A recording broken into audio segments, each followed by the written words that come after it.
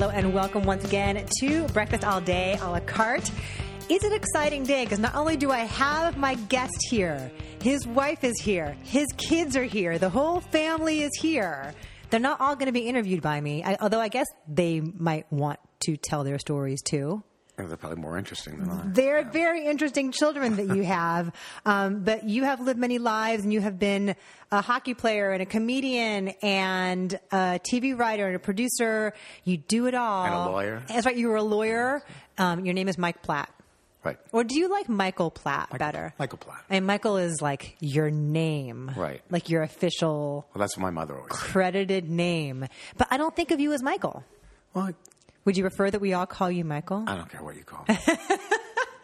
We've been calling you the wrong thing all these years. As long as the check clears, that's what I always say.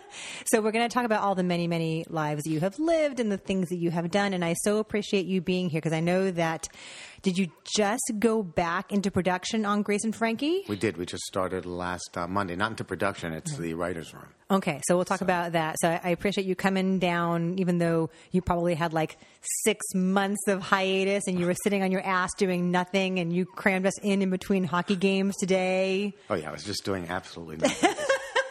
You were lying by the pool, having a margarita. Relaxing in my glamorous life. It is very glamorous being you. But I will, before we go into telling your stories, I will ask you what I ask all my friends, which is, how do we know each other? Through hockey, through our kids. Yeah. Right?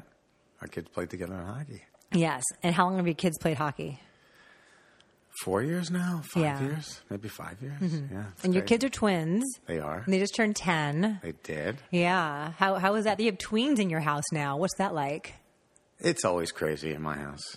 They're loving each other or they're killing each other. But yeah, it's always loud and noisy. And Liz is always chasing them around, and I'm always just trying to get rest. And it never happens. And there's a dog in there somewhere, There's a dog and a cat. You have total domestic bliss at this point. That's right. We have Hank, named after Henrik Lundqvist.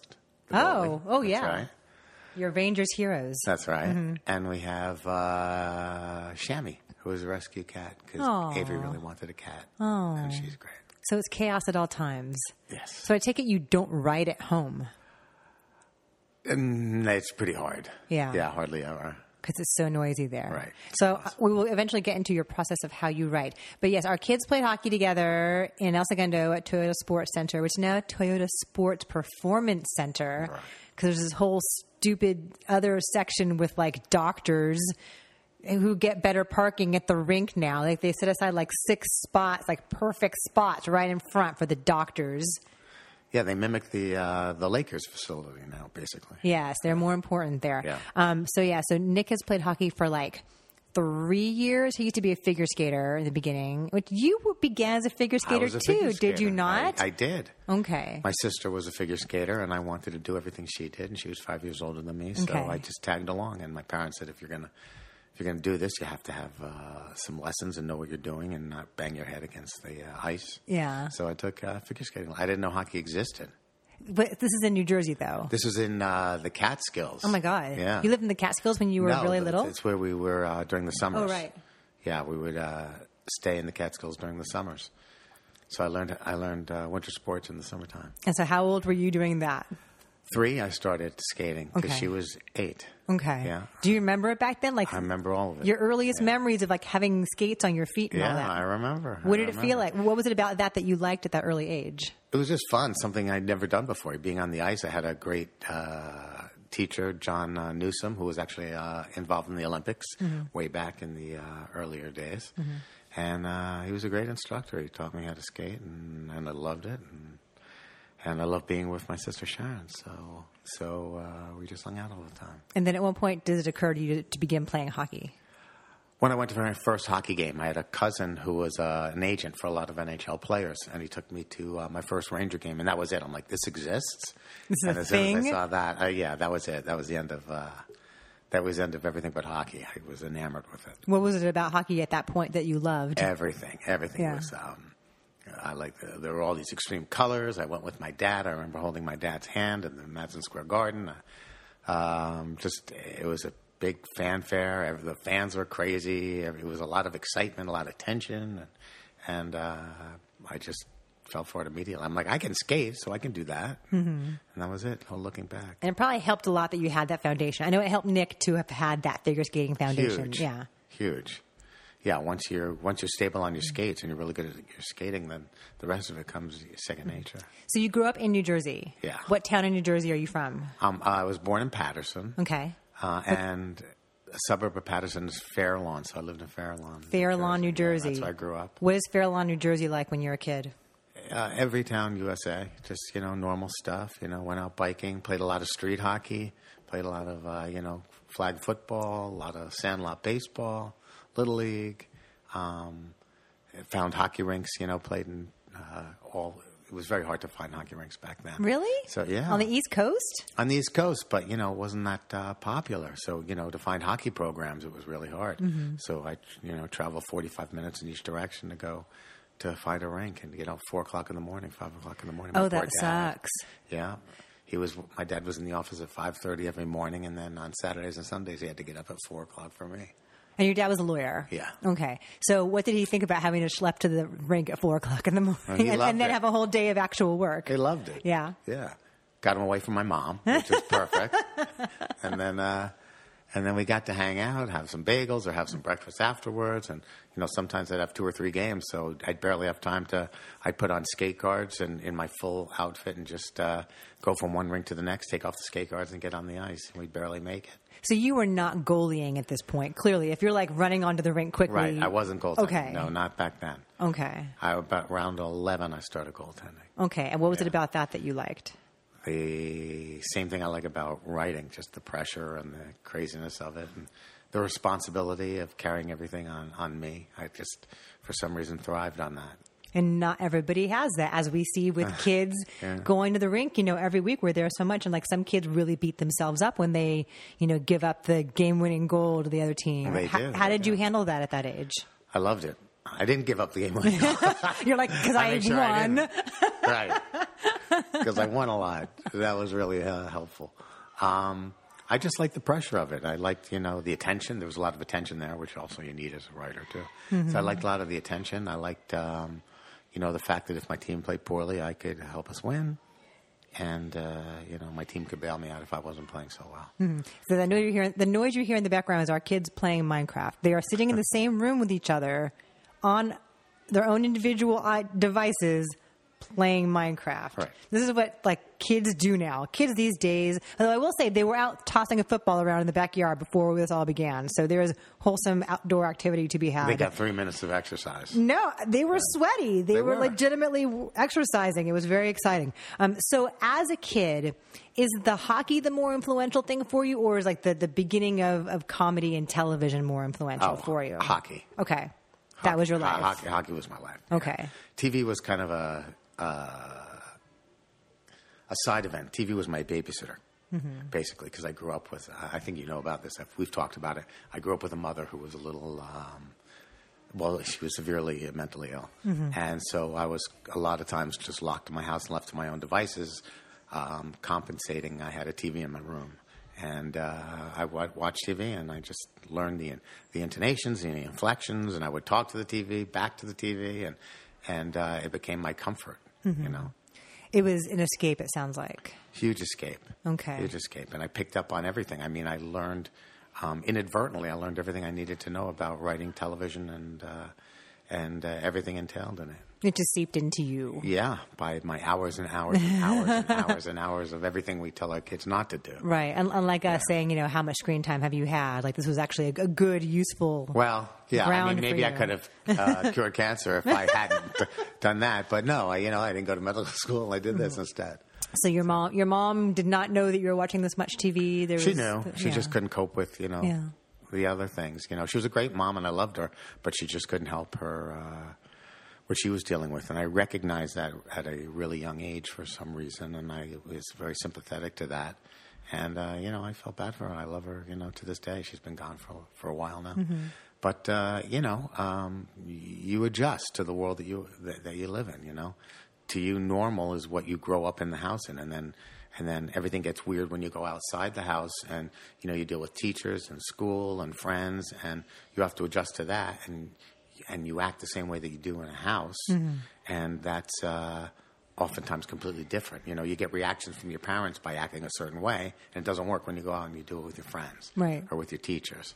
The thing that's normal in your house, then you go to a friend's house to play, and you realize, other families aren't like this. Right, right. Yeah. How old were you when you recognized that something was going on with your mom that wasn't quite right? Probably around 8 or so, as I started to get more social at school, and there were certain things I couldn't do, and I was limited, and so I had to, I was kind of siloed from my childhood in certain ways. And kids are resilient, as you say. Kids figure things out. You have to. That's the way we're built. I think everybody's built to cope with it in different ways. And, it changed the course of my life, for good and bad. And ultimately, I would look back on my life and say I had an amazing childhood, despite everything that I went through. And my dad was the antithesis of my mom. And he, back in those days, when he was considering staying with her or getting divorced, back in those days, divorce wasn't as common a thing. Mm-hmm. And his advice from my grandmother, his mother, was, it's better to have children with a mother than no mother. Now I'm sure if under the same circumstances today, everything would have been completely different. Mm-hmm. First of all, there's medicine that could have helped my mom. Mm-hmm. And secondly, had that not happened, my father would have done things differently too. Right. But instead, he overcompensated for me. I got everything that I wanted. He wanted to make sure I was happy in different ways. And one of the things he did was get up at 4 o'clock in the morning and take me all over to hockey. But that was also his enjoyment, because it really was an escape from my mom and that binding situation. And it was us two guys bonding together. And some of my best moments that I can remember were at a rink or in a car to a game or from a game. And that's where we got so incredibly close. Yeah, the conversations you had that seemed mundane at the time. They were amazing. The lessons, even just like little things that stuck in my mind. When I was 6 years old, I remember going to a rink, and we were going on a highway on a smaller highway that went from New Jersey to New York. We were going because the rink was in New York State, just showing me that the pavement changed from a lighter to a darker at the border. And he said, this is where New Jersey stops and at the border, and New York has the responsibility of paving that. Mm-hmm. And they paved it more recently. And so just little things that stick in your head, little conversations that we had all here and there. You probably notice that kind of thing now to this day, right? I notice everything. Everything he's taught me. Yeah. I teach it to my guys, too. That's awesome. I love it, yeah. So these shows that you love, that you watched, that, through osmosis got into your body, what were they? What was most influential for you? There wasn't one most influential. It was just everything. I would watch everything from Saturday morning cartoons starting at 6 in the morning to every sitcom you can imagine. New York on Channel 11 and Channel 9, WPIX and WOR9 mm-hmm. back in the day, they showed reruns of everything. The Odd Couple was a big one, I guess. But everything from, reruns of I Love Lucy and Mr. Ed and, the Brady Bunch, all the way up and through. I watched the Brady Bunch too. Yeah. I was so good. I could know within the first few seconds which episode it is. Right, exactly. This is the one where Jan pretends she has a boyfriend named George Glass or whatever it is. Right. And I look back now and think, oh God, that stuff is so cheesy. But but there is a certain comfort to the familiarity of it, exactly. The rhythms of it, hearing the theme song. I knew every theme song by heart when I was a kid. And, right. And I used to, we watched TV so much, me and my sister Sharon. Mm-hmm. I had an older sister that I don't talk about as much, mm-hmm. Who I'm very close to, but she's completely different. Sharon and I were exactly the same. Eileen, who was 10 years older, we were night and day. And she was also out of the house a lot. She was older. She stayed at friends' houses, and she got away from it in her own way. And she was off to college, when I was still basically a kid. But Sharon and I used to play, we watched so much TV, we made up a game called Commercials. Because in those days you couldn't fast forward through commercials or skip them. So as soon as the commercial came on, if you could name what the product was before they actually said it on the commercial or showed it on the commercial, you get a point. Oh, good. And so, yeah. So to this day, I play with my guys. They were singing the farmers, theme. Yeah, exactly. Yeah, exactly. And Nick, we know a thing or two because we've seen a thing or two. They know it all, Nick, I listen to a lot of MSNBC in my car on Sirius XM, and so Nick knows all the patriotsoftware.com. So that's where the ads come from, because kids zap through ads now. Exactly. Because they can. Yeah. No patience for anything. So you're watching TV. At what point when you're a kid do you realize that you're funny? I always knew I was funny. I used that as my self-defense mechanism. Sure. To answer questions that my kids had about why they couldn't come into my house. I used it to deflect. I used it to make my mom happy, to make because she was so sad. I would make her laugh, and that would make me feel good. And make it okay for a little while. Yeah, yeah. Because our relationship was really great. It was just she put a lot on me, and she didn't intend it, but.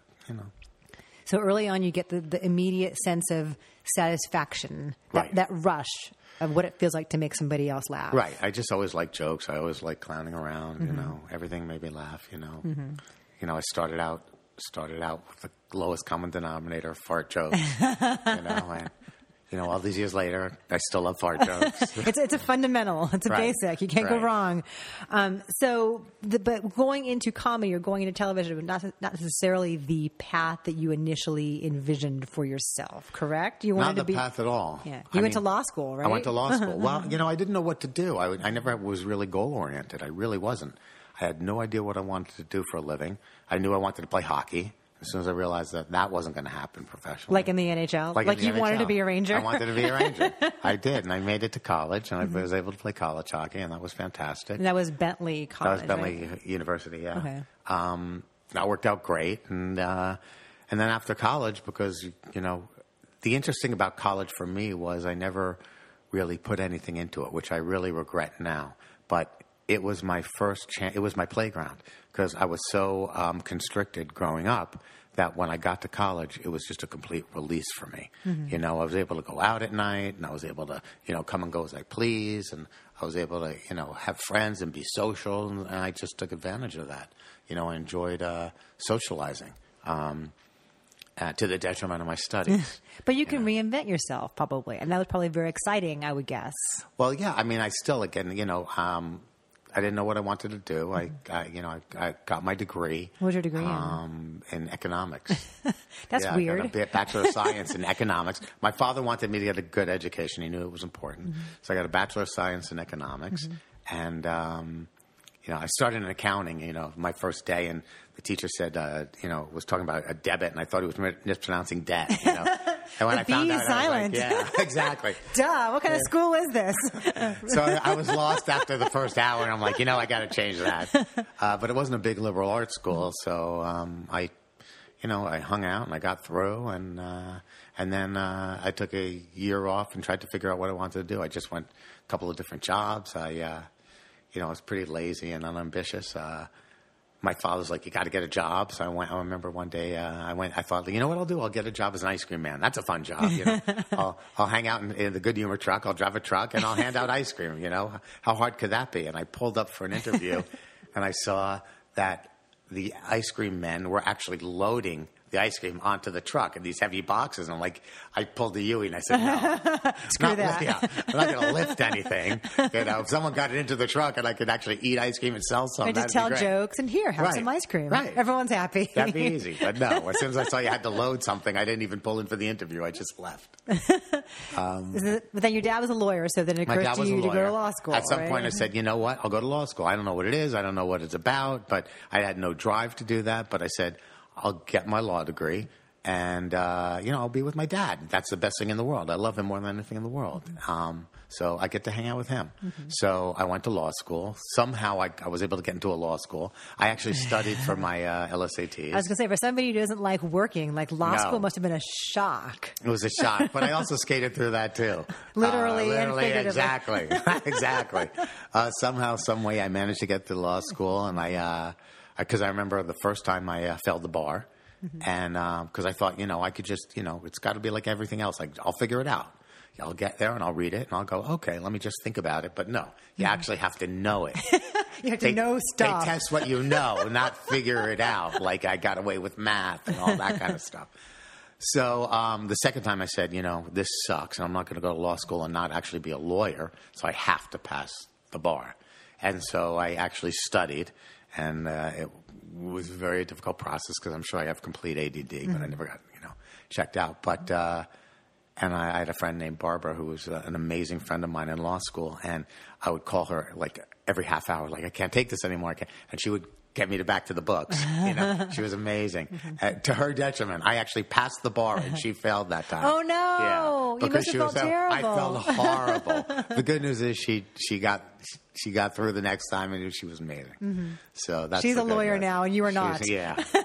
But you did practice for a little bit with your dad, right? I practiced for a couple of years. Okay. Did you like that at all? I hated it. Okay. I hated it. I wrote a script about it that we're actually... That's useful. Yeah, we're actually shopping it around soon, yeah. Okay. But, I didn't like it the best. I hated the whole structure of work. I've, waking up and showing up at the office, and then I figured, I'd just ride it through to the coffee break, and then I'd ride it through to lunch, and then I'd have lunch with my father. What could be better than that? We'd hang out for an hour, we'd laugh, and we'd do really stupid things, and then I'd go back to work, and I'm like, oh, shit, here I am. Are you allowed to swear on this? You can say whatever you want to say. Okay. And so I, made it through to 5 o'clock, and I left, and that was it. And come in the next morning late again, and I hated it, but I loved being with him. But secretly at night, you were starting to do stand-up at this point? Is that's that right? When so I always knew I was funny, and I always knew I thought about writing some scripts. I'm like, I don't know how to write scripts. But I started doing stand-up. Slowly, I would get topics out of the newspaper. My father goes, oh, you're reading a newspaper. I'm like, yeah, but not the way you want me to read a newspaper. I'm not actually, learning stuff. I'm just like looking for comedy. And I started writing, and I got enough time to. I started going to open mic nights, and I found a bunch of open mic nights, and I got immediate gratification. I got immediate laughter. My first night went well. Aside from what you'd usually hear about the horrors. I was going to ask you, what did that feel like in the beginning? What kind of nervousness was there? A lot of nerves. I heard my name announced, and, as I'm walking up, I'm like, turn around. Kind of like the good humor truck. But I went on stage, and I told my first joke, and I got a laugh. And so I was like, oh, that's great. That's fun. This is fun. So I kept going. And then it was a matter of just, just honing your craft, just getting better and getting funnier, getting more sophisticated, trusting things, and eventually after a whole bunch of open mic nights and writing better material than just the basic stuff, I went to New York because this was all in Jersey. Okay. Yeah, I went to New York, which was a half hour away, and that was real. That was like real. Big time. That was real. So were you nervous about that then? Or was it the same thing? Like a stage is a stage and a mic is a mic. Well, you had to wait for because in those days they didn't have any what they call now bring'ems, where open micers, they have earlier shows, and open micers can bring their audience, and if they bring like X amount of people who pay a cover charge, they can sit in the show, and then they get to go on, and then your friends get to laugh at you. I didn't have that, which is, I think, a detriment. It's great for the comedy clubs, but a detriment to comics because, anybody can make your friends laugh. You never really know if it's working. You never know. So your friends are going to be polite. Well, of course, and they're going to be nice. They're going to be nice. Or they'll laugh at you, but you don't know because you're on stage.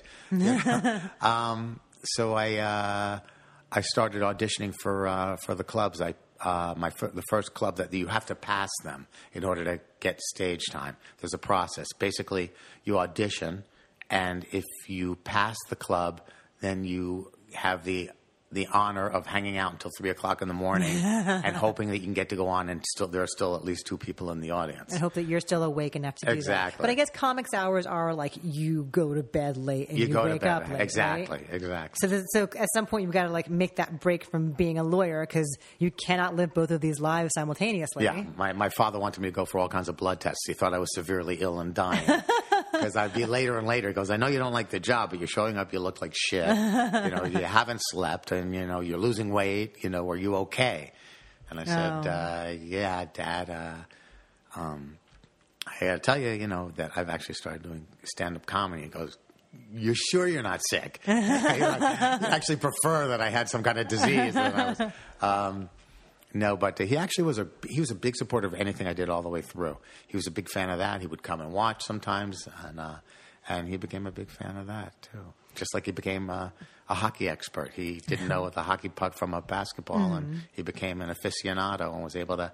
And never pushed me, but always made sure that I, took my temperature on what I wanted to do in everything, for the hockey, law, and when I made the decision to give up the law, he said, you're better off. Your heart's not in this. You're never going to make a a great living at this, even though it can offer you something. You have something at least to fall back on. Go and do your thing. Right. And he was very emotionally supportive and financially supportive of it, too, for a bit. That's awesome. Yeah, because I'm sure in the beginning, you're not making a lot of money as an aspiring up-and-coming comic, I'm guessing. No. And then I started going on the road, which, so I'd work in the city. I became the house MC at Stand Up New York. Okay. What does that mean? It's a really great position to be in as a comic because as an MC in New York City, here in L.A., for example, it's just getting the show to move along. Go, go, go, go, go. But in New York, it's a different atmosphere. In New York, they want an MC to be able to get the crowd going, warm them up, do about 15 minutes or so, and then keep it going through the show. Keep the comedy going. If someone's had a great set, let the next comic on. If someone's had a bad set, get the audience back so that it's set up for the next comic. And then you get the coveted check spot. What's that? That's when everybody's been having a great time and they're all fucked up and shit-faced. And then they get the check and they realize they drank $300 worth of inexpensive liquor. And they're like, I just got ripped off. I'm not laughing. And the waitresses and the servers now are dropping the checks. Okay. And people are realizing how much they have to pay, and everybody's, are you all split it or what? And this is all going on conversations. I didn't order this, and, the chicken wings are cold, and, all that stuff. There's distractions. Yeah, so you have about 20 minutes of chaos in the audience, and you have a show still going on. Okay. So you now have to learn how to make the best of that. And it's through those trials and tribulations where I really became a much better comic. Because if you can make people laugh through that, then, so it was really a coveted spot. And some of my friends who are very successful in the business now started out as house MCs, and it was great. It sounds kind of like being a goalie. It's something like, but exactly the kind of same kind of pressure, same kind right? Of pressure, like it's on you to make this situation work, even You're though holding everything in your hands. Pucks are coming flying at your head. That's exactly right. So I like to put myself in the most difficult spot I possibly can, and stand up is like that too. You have when you became a headliner, you had to hold people's attention, for 45 minutes or an hour, and you had to be able to do well at it. When you say honing your craft, what does that mean? Like, how did you know you were getting better? Were you running your material past other comics that you trusted? Well, I would have writing sessions with other comics okay. that I trusted and who I admired. Some of them who were nice enough to help me out, who were further along, and I would write by myself a lot, and then I would just try them out whenever I could. I would still do open mic nights sometimes, when it was hard to get on, because it took me a while to get regular stage time at the clubs in New York. You really have to pay your dues. Eventually you get on, at 12, and then eventually you call in your spots for the week, and eventually you find out, if a Tuesday at 10 o'clock, and all right, that's a good spot. one. Yeah, it's a good one. And you start getting better and better spots. And then you make money by going away for the weekends and doing stand-up there. How would you describe your style of comedy? Really stupid. I mean, we've established that fart jokes are a part of it. No, right. but like, how would you describe either your approach to the kind of material you like, or your delivery? Like, how would you describe what you are like as an experience? Silly, very silly. The first agent that ever signed me said, "I'm doing this in spite of myself." I didn't want to laugh at any of your sophomoric stuff, but I found myself not being able not to. So, I guess I wear you down, Were there comics that you looked to as inspiration? Oh, there were a ton of comics that were just brilliant. I mean, everybody out there is brilliant. I was a sucky comic. I did well, but I had nothing that stood out, which is one of the reasons why I realized that wasn't going to be a career for me. I could be the feature act. They have an MC when you go on the road who do about 15 minutes, then a feature act who do a half hour, and then a headliner who most of the people knew and were more famous and came to see, and they would do 45 minutes or an hour. And so many times people go, "You were so much better than the headliner, who we knew. You were really funny," but they couldn't name a joke because I didn't have a cadence or a style that, I was just a regular monologist who, pointed out, the absurdities of the world and my family and all that stuff. And I was also afraid to get too personal, so I didn't get too personal at that time. I stayed more about what was funny that the better comics got more personal, and the better comics, were really special and unique in certain ways. And they found their own voice. Like who? Who back then did you love that did that kind of thing? Who got personal? Like Patton Oswalt got really, really personal and really great. Louis Black had a very special way about him. Dave Attell, they were like brilliant joke writers. Brian Regan, who's my all-time favorite comic, who's just absolute because he's ridiculously funny. He's amazingly prolific. He works completely clean, and he just makes you belly laugh. And I got to work with him a few times. And his brother's also a comic, Dennis Regan, who's also a fantastic guy. And so I knew Dennis a lot better than Brian. Brian I just met a few times. Dennis and I were friendly. He was also a great comic. But, I just admire people who know how to work it and do it and be able to either expose themselves and be really raw and be able to, pick apart their personal lives no matter how, hard it might be for them and make it funny, or people who are just tremendous joke writers. And so I always appreciate everybody. Everybody was always better than me. Oh, please. How hard is it to work clean? I don't know. I never did. No. I prefer it if you can. Yeah. I like it. You go to certain places, and you have to work completely clean, and other places you don't. But, to me, it's easy to say, a punchline than to say, fucking punchline, and sometimes it just gets a laugh because you put fucking in it, and that's a punctuation. That's kind of cheap. But you learn about delivery and that, what really helped me for writing was the order and the sequence of writing jokes. That just changing the to an or changing a two-syllable word to a one-syllable word, or, getting to the joke quicker, or all those kinds of things. And when you change it up and you try your joke 10 times and you're changing it each time to try to make it work, and then you finally land on what makes it work because inherently it's really funny. When you do that, you appreciate the value of using your words, and that helped me in writing script writing. In your current career. Right. We will get to that. I want to ask you about Howie Mandel, because I know that you opened for him for a while. You traveled around with him for a while.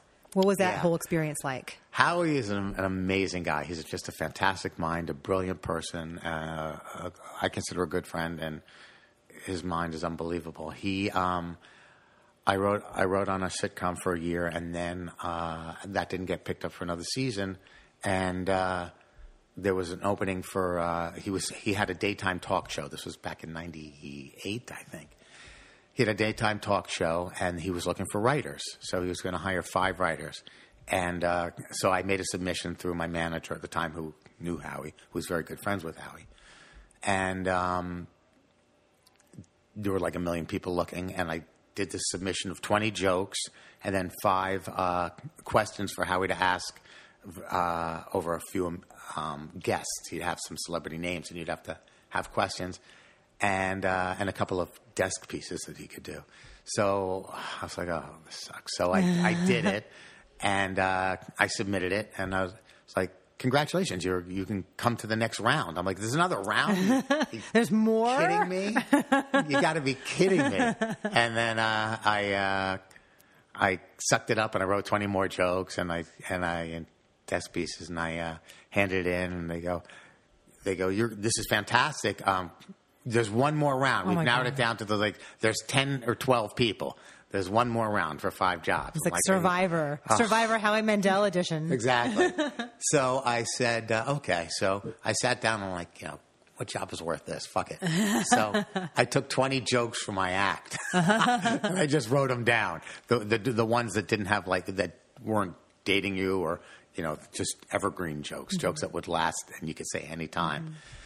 So I took 20 jokes from my act. I changed them a little bit, here and there to make sure that they worked for Howie. And then I handed them in, and I got an interview. So I met Howie, and we hit it off, and just weird things. I had lost my father, whose name was Al, and his dad, whose name was Al as well, and he had lost him, and they were very close. And Howie and I immediately hit it off, got the job on the spot. That was amazing. And it was amazing. I loved it. I loved every minute of it.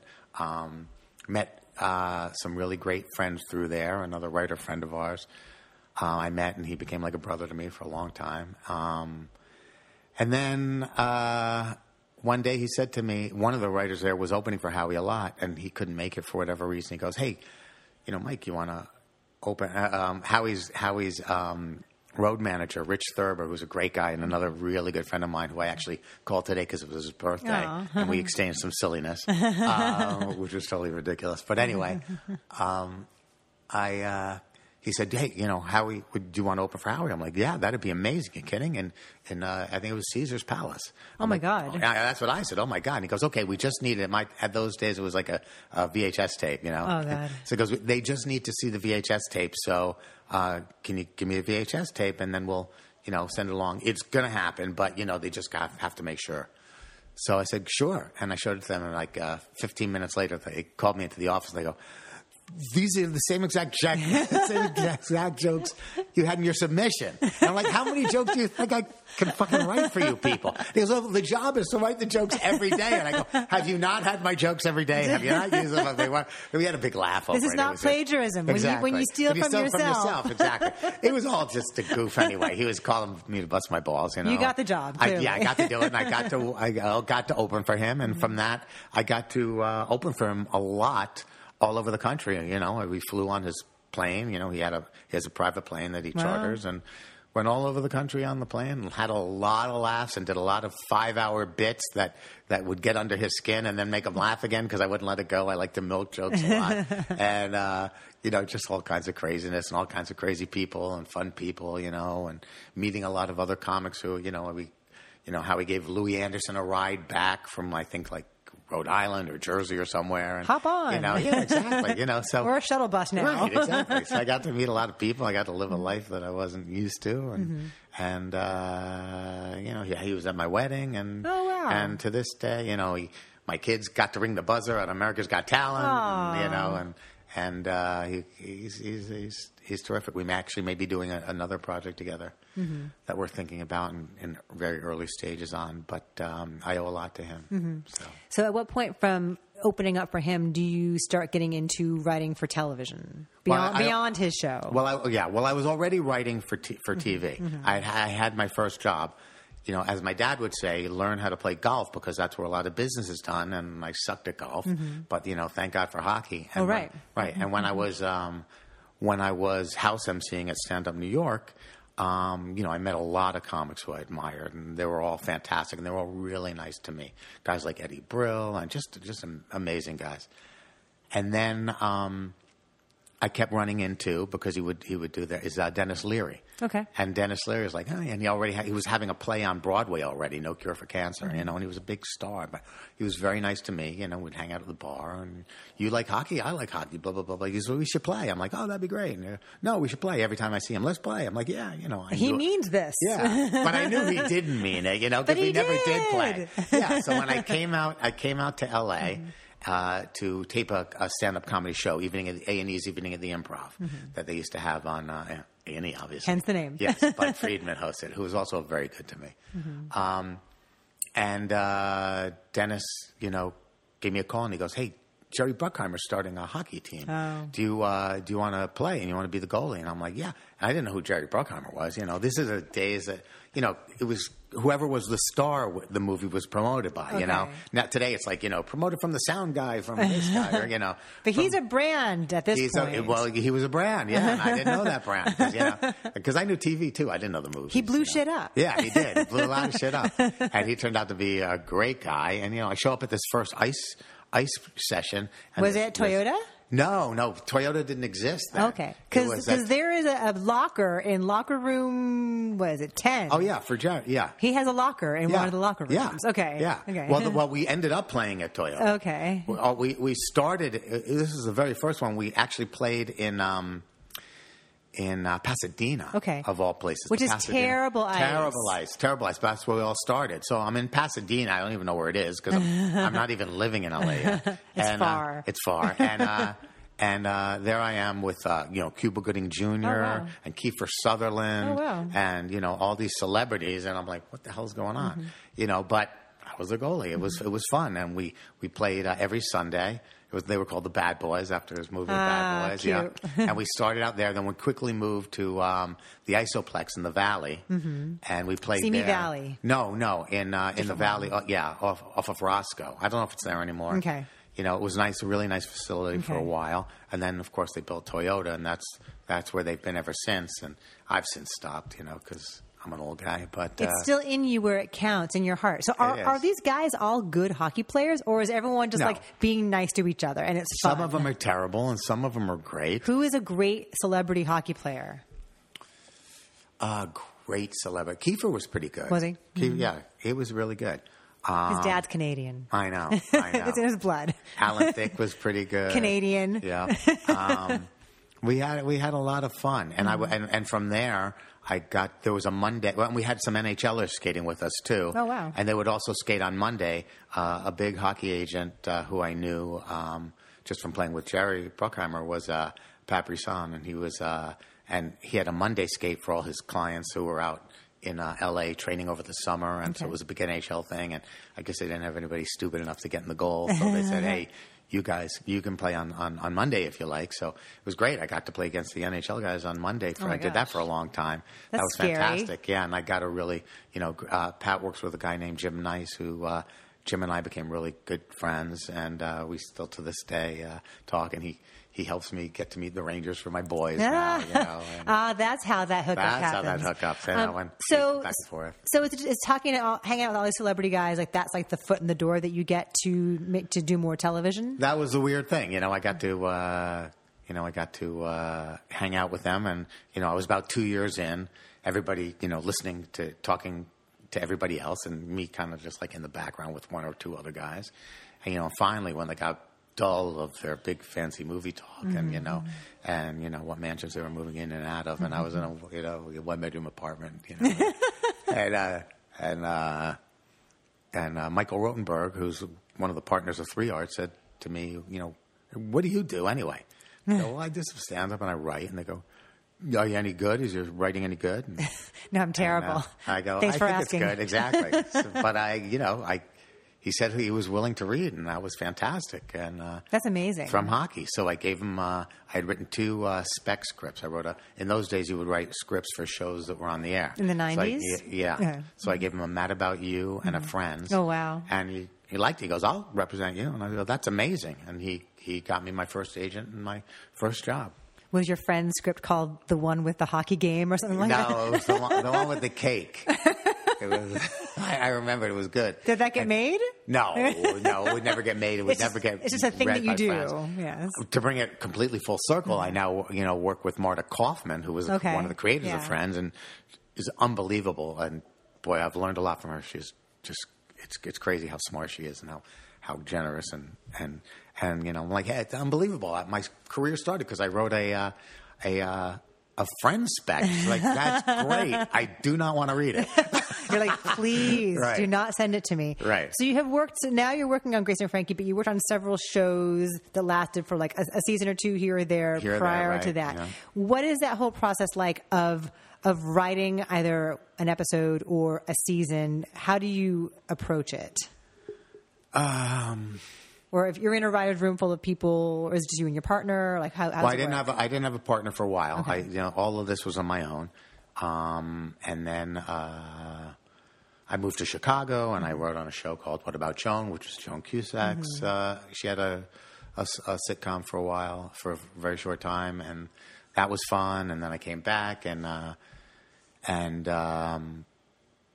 just was trying to find the next job. My agent would get me my next job, or I didn't have a manager at that time, and but all during the while, I had a really good friend named Barry Safchik, and he laughed if I called him a friend today because we had a fight the other day. No, but we're laughing. No, it's a joke. By the time this comes out, you will all have been friends again.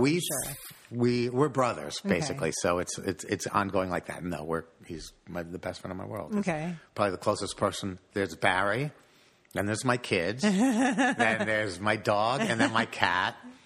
then you. Thank you. Yeah, and then my wife is, no. She's in there somewhere. No. She holds it all together, and she's in there somewhere. My wife puts up with so much. She's amazing. She's hanging out with our kids right now. I know. Making sure that my kid gets his hockey gear on so we can go to our hockey game. If it wasn't for Liz, none of this would have been possible. Yes. But Barry and I were friends, and oddly enough, we were friends about hockey. Mm-hmm. So we had crazy similarities. There was a club, a restaurant club in Manhattan back in the day when we were, in our 20s and running around. And his best friend was a half owner of the place.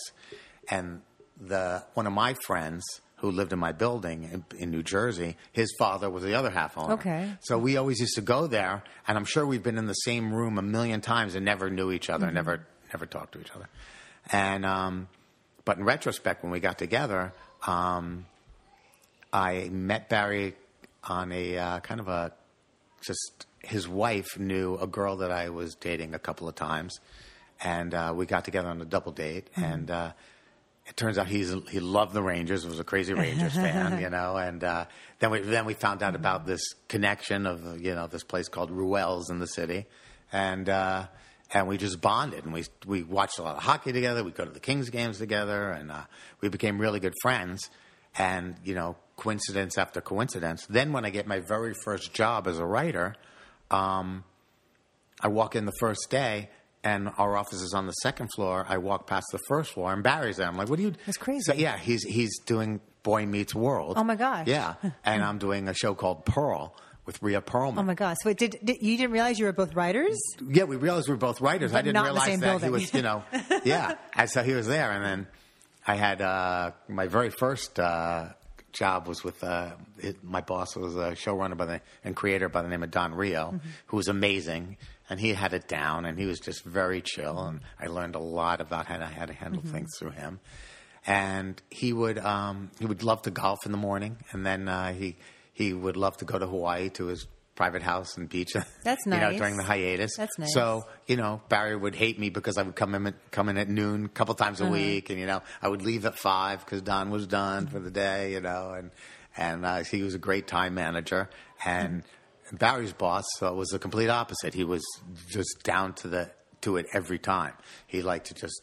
So Barry basically slept there. Okay. But you start writing together at some point. No, it's not. Yeah, not yet. But then we became friends, and then when Boy Meets World goes off the air, and when one of my shows is, I think I just come back from Chicago, and I had an idea for a show, and there was a couple of details that I couldn't quite figure out, and I wanted to pitch it, and I called Barry up, and I ran it by him, and he loved it, and he actually turned in some ideas that I thought were amazing.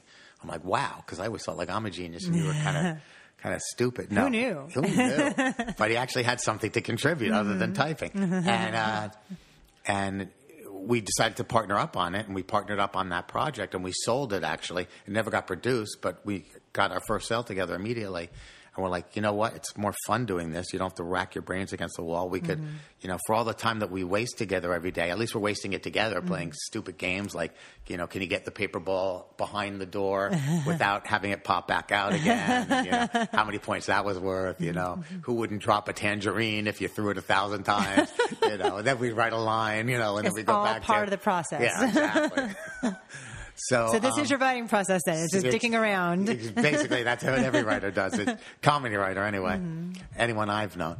And we decided to go into work together. So we did that, and we said, well, the first thing we need is, first of all, we should probably get an agent together because we were both with different agencies. And we probably need to write a script together. So we decided to write a script, and at that time we said, what we'll do is we'll change our brand up a little. We'll write something that's funny and edgy, but, also an hour drama kind of show. So we decided to write a Nip Tuck Spec, which was really a great experience. It was really funny. It was a very racy show. I don't know if you remember the show. I do, okay. Yeah. It's a very racy show. It was sexy people who had plastic surgery. So Barry, exactly.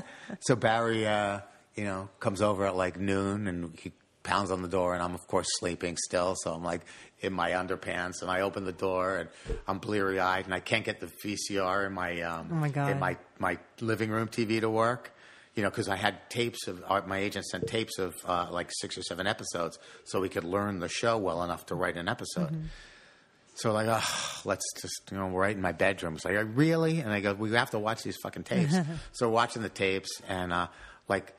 He's like with his hands on his face, with his face to the foot of the bed, and I'm like laying back, and he's watching TV, and you can hear like there's like a scene, and you hear moans and groans, and sex is happening, and all of a sudden I hear a knock, and I look up, and my landlord is there, is the super. Oh like, God! I'm here to fix the sink. You know what?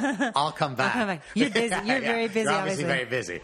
So we laughed. Anyway, we wrote the nip tuck, and. We got a new agent out of that, and we were submitted for Weeds, and because it was more of a dramedy, and that's what Weeds was. And Genji Cohen read it and loved the script and came in and met with us. And we had a great meeting, and we ended up on Weeds. So if you are writing something together and you don't necessarily agree about where a character should go, where a storyline should go, how do you work through that impasse? It goes my way. Okay. No. Easy enough, yes. Sometimes... If you feel really strong about something, then you have to make the case. And, if Barry makes a case for something and he gets me to see it, great. And he's right. Oh, my God, you're right. I didn't see it. If I make a case for something and I'm right, and he sees it, then that's the way we go. If we're in an impasse and we can't agree and we're both really stubborn for different reasons, then we'll really go at it. And usually what happens is we find an alternative that works even better than either of our ideas. So when there's something wrong that neither of us can sell each other on our own ideas, we know that there's a problem, and then we put our minds together and fix it in a better way than either of us had. You push each other out to a different, outside your comfort zone, perhaps. Right. And you're there together. So you have been working on Grace and Frankie now. This is, what season are we about to begin now? We are going into season 7. God, that's incredible. Yeah. Okay, so people who don't know what Grace and Frankie is, with the incredible stars who star in it, can you describe Grace and Frankie, please? It's a fun show starring Jane Fonda and Lily Tomlin and who else? Who are the guys? I'm getting old. Jane Fonda just got arrested today, by the way. I know. Are you so proud? She was amazing. That's old school, like at a climate change protest. That's wants like to make a difference. Old school Jane. So she completely still walks the talk with all of that kind of stuff. She still does. At age, what is she? 81. Gosh, she's amazing. She's amazing. If I could be like that, when I'm 81. That's all you can ask for. So they're best friends? How would you describe who they are with each other? In the show? Oh, yeah. The characters, they start out actually as polar opposites, and they end up becoming each other's best friends. So the basic premise of the pilot is that their husbands are in a law practice together, and they show up early at the dinner, and they're hoping that they're announcing their retirement because the women hopefully will never have to see each other. They own a beach house together, but they don't vacation together. It's one couple or the other. And what they learn is that if they're not announcing their retirement, they're actually announcing that they're gay and they've been in love with each other for the past 7 or 8 years, and they're leaving the wives for each other. And that starts the show off. Brilliant pilot written by Marta and by my friend Howie, who's great. Howie J. Morris, he's another brilliant writer. We've become very close. And we worked on another show together called Sullivan and Son. So what is that writer's room process like? A lot of fun. A lot of fun. They're just, every room I've been in, it's been amazing. This particular room has been super amazing because everybody's way smarter than I am. They're way better educated than I am. Their breadth of knowledge in every aspect of academia is so far beyond. Barry's the only one stupider than me. As long as he knows that. Right? He's got to stay in his place. Yeah. No, Barry's smarter than me, too. Everyone's smarter than me. But somehow you take all these different personalities who have a common way of getting together and becoming friends, and we're all very friendly and caring, and it really becomes a family. You see a lot of these people. And you spend a lot of time together, right? Yes. And it's emotional time because you're making yourself vulnerable by putting your ideas and yourself out there. I would think that bonds you really quickly. You contribute things that you really open up to yourself and to the room, very personally. And a lot of credit to Marta for again, just being spearheading it all, and to Howard, who just works relentlessly. And they've put this great room together of writers. Some have Barry and I are really proud because we actually and Marta's so great about promoting from within, which a lot of people don't do. We actually recommended. We worked on an Amazon show, Barry and I, and it was a horrible show. But the the writers' room was brilliant, and it was such a waste of the writers' room for a lot of reasons that we don't have time for. But there were 2 writers' assistants who we adored, and when Howard Morris said, "Hey, we need writers' assistants. Can you recommend anyone?"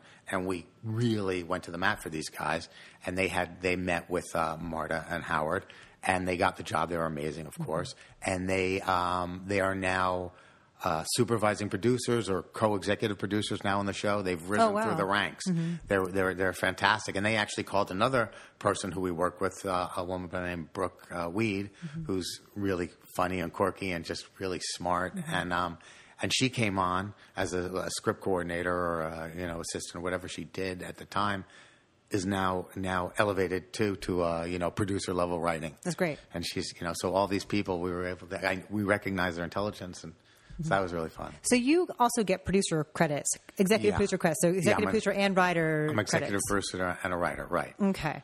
And so what has experience been like of working with Lily Tomlin and Jane Fonda? Amazing. They're both very, very grounded and very sweet.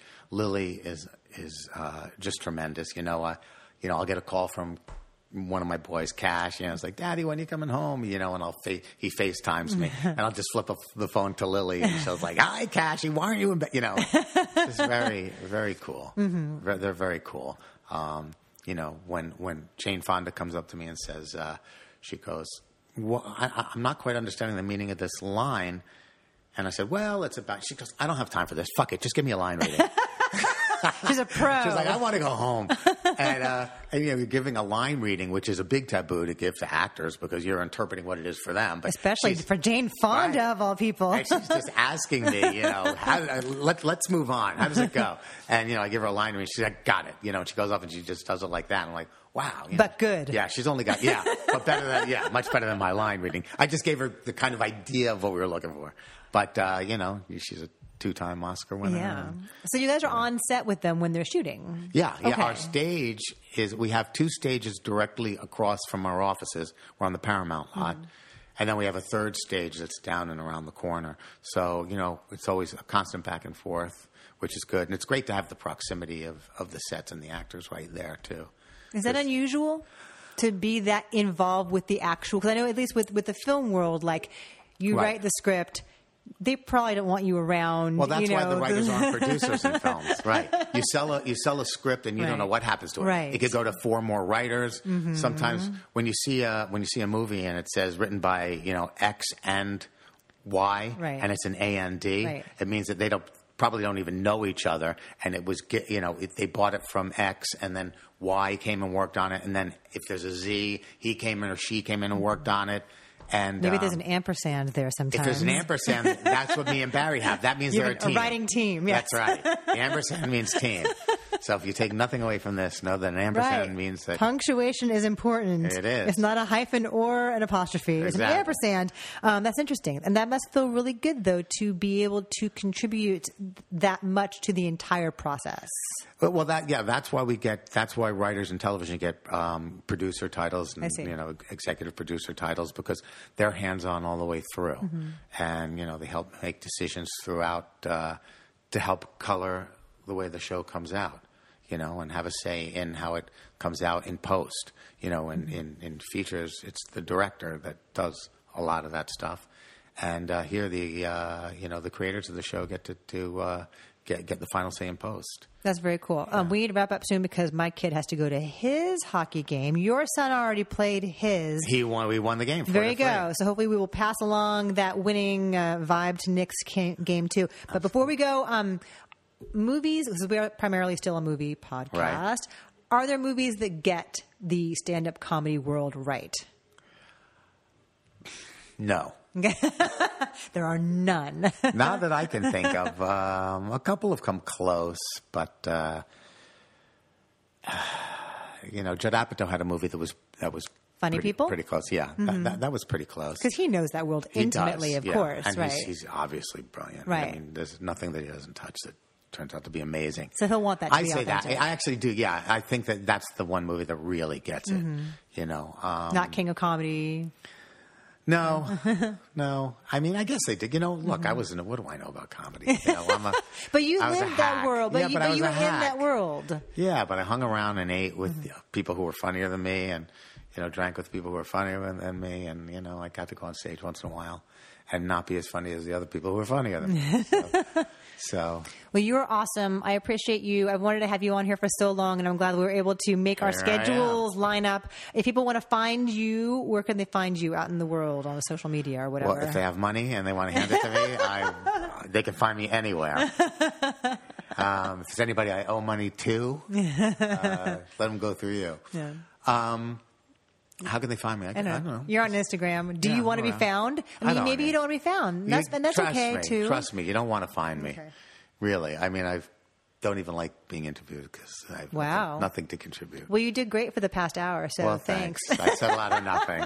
But Mike and/or Michael Platt, you are great. I appreciate you tremendously. Thank you so much for coming over. Next week is a very, very different kind of television person. His name is Rick Adams, and he does a segment on Spectrum News 1 where Chris is an executive producer called Virtually Rick, where he will take a complex story. You know what? Call me Virtually Mike. I will. That's better than Mike or Michael. VM. Yeah. Virtually Rick, he'll like illustrate these things and then bring them to life through virtual reality, and he'll explain to you like wildfires. How do wildfires work? Or like at the beginning of the baseball season, he did a thing about like how does hitting a baseball work? It's a round bat and a round ball. What are the physics of that? And it's another guy who's smarter than me.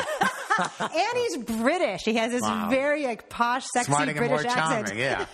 So he is next week, but he doesn't play hockey. Okay. You guys are great. Thank you for listening. Thank you, and we'll talk to you guys soon. Bye.